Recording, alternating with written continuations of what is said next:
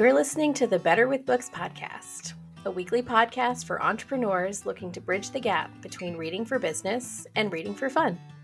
I'm your host, Kate Hollis, conversion copywriter and part-time librarian, ready to guide you toward finding meaningful, actionable insights into yourself, your clients, and your business through works of fiction and creative nonfiction.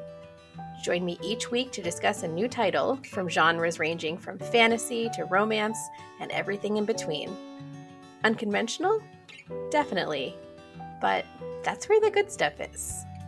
Think of this as your own personal on-demand book club, one where reading the book is 100% optional and all are welcome. Come for the book recommendations and stay for the inspiration, because I think you'll find that your business and your life will be better with books. Hey there, friends. Thanks for joining me for episode 14 of Better with Books. As I'm typing out the show notes for this episode, and I'm like, episode 14. I'm like, my podcast is a teenager now. I'm just really grateful that I'm still doing this and that you're still here listening with me. If this is your first time tuning in, welcome. You have found a podcast for entrepreneurs where we talk about non-business books as a way to develop both your business and yourself. But really, this is a show for anyone who loves books, whether or not you have time to read them. This show is brought to you by Kate Hollis Copywriting and Sales Strategy, which is my business. If you want to learn more about my work, you can check out my website, katehollis.co. So not only is this podcast about a topic that I love, books and reading, but it also gives you an inside look at the kinds of things that I'm thinking about when it comes to human behavior and motivation, which are the most important variables in sales and marketing. So, while we're on the subject of what it looks like inside my brain, I'm going to share something that might sound a little bit weird. And it is this. I listen to my own podcast multiple times. And, partly because I just enjoy it. But also because in many ways, this podcast is like an audio journal for me. It lets me revisit my thoughts and feelings about what I read and helps me to make sure that I'm creating the kind of listening experience that I want for you. I've had people reach out to me to say that they listen to this podcast as they're falling asleep because they find it relaxing and soothing. And that is such a compliment to me because I think that wind down time at the end of the day is sacred. And if someone is inviting me into that part of their day, that just feels really special to me. And, I said this in the first episode of this show, and I will say it again and again. I think one of the best feelings in the world is drifting off to sleep thinking about a book. So for those of you who might not have the time to read, but let me fill that role for you. I'm just tickled by that. So thank you.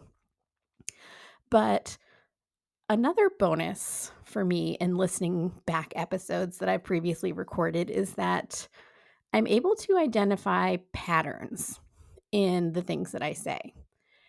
And recently I noticed that there is one phrase that I use pretty often, and that is showing up.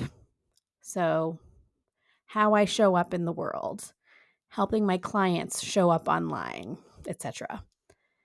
And I realized that this is a phrase that I've definitely absorbed from the circles that I'm in. And I hadn't really given it much thought, to be honest, until I read the book that we'll be talking about in this episode, which is a novel called Memphis by Stringfellow.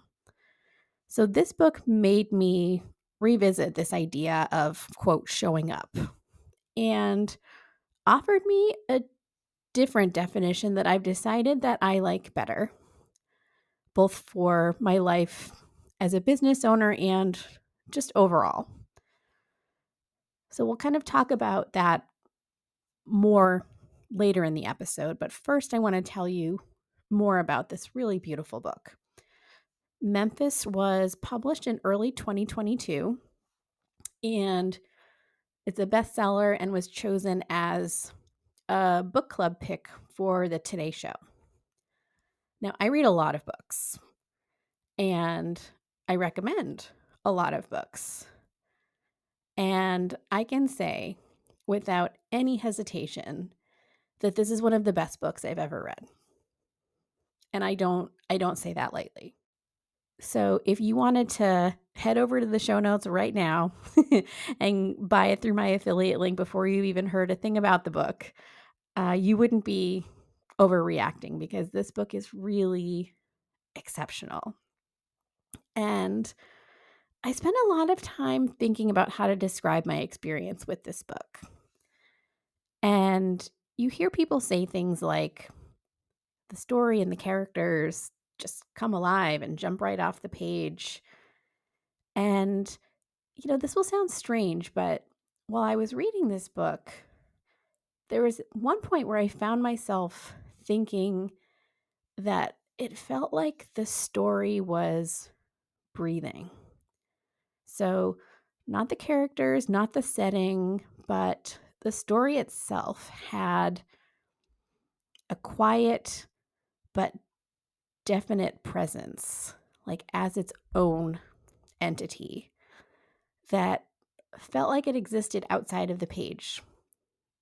And the only thing that I can compare it to is like that feeling when you're sharing a bed with someone, a partner, a child, a cat, or a dog. You can't see them, but you know that they're there. You don't even necessarily hear them breathing, but you can just feel their presence. Like, that's what this book did for me. I really can't explain it any other way. Like, this story was with me, and it was a presence that I found very comforting, even though this book deals with a lot of really tough topics. I read an article where the author was quoted as saying that this book was the Black fairy tale she wished she had growing up. And, this book is definitely not sunshine and rainbows. Like, it is painfully, achingly real, and, tackles topics from trauma to police brutality, like really big, complex, difficult topics. But the story still has a certain sparkle to it. And I just find this balance that the author struck to be really, really well done. Memphis is the story of 3 generations of Black women in a family with deep roots in the city of Memphis. The narrative shifts between a few different perspectives. So there is Hazel, who is the matriarch of the family. She has 2 daughters, Miriam and August, and Miriam's older daughter, whose name is Joan. And the book starts in the mid-1990s when Miriam and her 2 daughters are running away from her abusive husband. So they're living on a military base in the Carolinas, and they leave to return to the family home in Memphis, where Miriam's sister August and her son Derek are currently living. Hazel, at this point, has passed away. We learn pretty quickly that there's some complicated history between August's son and Miriam's children, Joan in particular. When Joan was 3 and her cousin Derek was maybe like 9, 10, 11 at the time, he violently assaulted her. And it's not a secret. Like, it was addressed when it happened, like legally, medically, social workers, really intensive therapy for Derek. But, years have passed, and Derek is still a very troubled teenager. And he gets mixed up in all kinds of trouble, including in a gang. And Joan is still living with this unresolved trauma. But the family is more afraid for Derek than for Joan, because they all think that if she had the opportunity that she would kill him. And they're all living under the same roof, with Derek and Joan never being left alone together for 8 years. And the house itself is almost like a character in and of itself. Hazel's husband, who's Miriam's father, built the house brick by brick as a gift for his wife after they were married. And their love story was so beautifully told that, when I think about it, it actually makes me tear up a little bit. It was just really special to read. And, they fell in love. They got engaged right before he was sent off to war. And they had a wedding that the whole neighborhood rallied to put together for them on short notice. And, Hazel's husband does survive the war. He comes home and he gets a job as the first Black homicide detective in the city of Memphis. And, he intends to do his job and bring people to justice. And he makes waves within the police force because of it. And the day before he intended to arrest a white man for a crime that he very clearly seems to have committed, he was lynched, seemingly by his police colleagues. And, grief and loss are ongoing themes in the book, and they follow each generation of this family. Their home becomes a local hub for the civil rights movement. And part of the book is about the aftermath of the assassination of Dr. Martin Luther King Jr. in Memphis. But grief and loss, isn't just about loss of life in the book. August is grieving the fact that she has a violent, disturbed son who she tries her hardest to help but can't. And that she had to give up on her dreams of being a singer so that she could support her family. And, Miriam is grieving the loss of her marriage and the love that she once felt for her husband. And then later, the potential loss of her husband, who was working at the Pentagon on 9/11. And Miriam's also feeling guilt and grief about what happened to Joan when she was a child.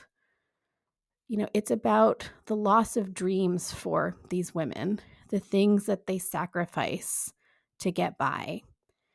And Joan is the first one to say, no, you can't take my dreams from me. And she pursues her love of art. And, despite all of this pain, they all still love the city of Memphis. The community, the music, the food. It's clear that none of them want to be anywhere else. And the thing that really stuck with me about this book was how selflessly people in their community took care of each other. Hazel had her whirlwind wedding where they didn't pay a dime for it. And the whole neighborhood came together and gave them this magical night. And, later on the night when Hazel's husband was killed, the whole neighborhood sat vigil outside their house all night. And again, when Miriam's husband was thought to have been killed on 9/11, people just like casseroles just started appearing. And, when Joan started to show promise with her art, her aunt August drove her to a local college for art classes on her only day off. And the women of the neighborhood volunteered to sit for Joan so that she could draw them for an application portfolio for a fellowship program. And even outside of the family, they had a close relationship with a Jewish man named Stanley who escaped Nazi Germany. He opened up a grocery store in Memphis, and it was one of the few places where Black customers weren't treated as second-class citizens. And Stanley became a part of their extended family and even walked Miriam down the aisle at her wedding. And I just said to myself, this is what it means to show up. Like for the people you love when they need you the most. Running an online business is something that I love. But if I'm not careful, it can be incredibly disorienting for me. I choose to keep my part-time job at the library, not only because it makes me happy, but because it keeps me grounded. Don't get me wrong.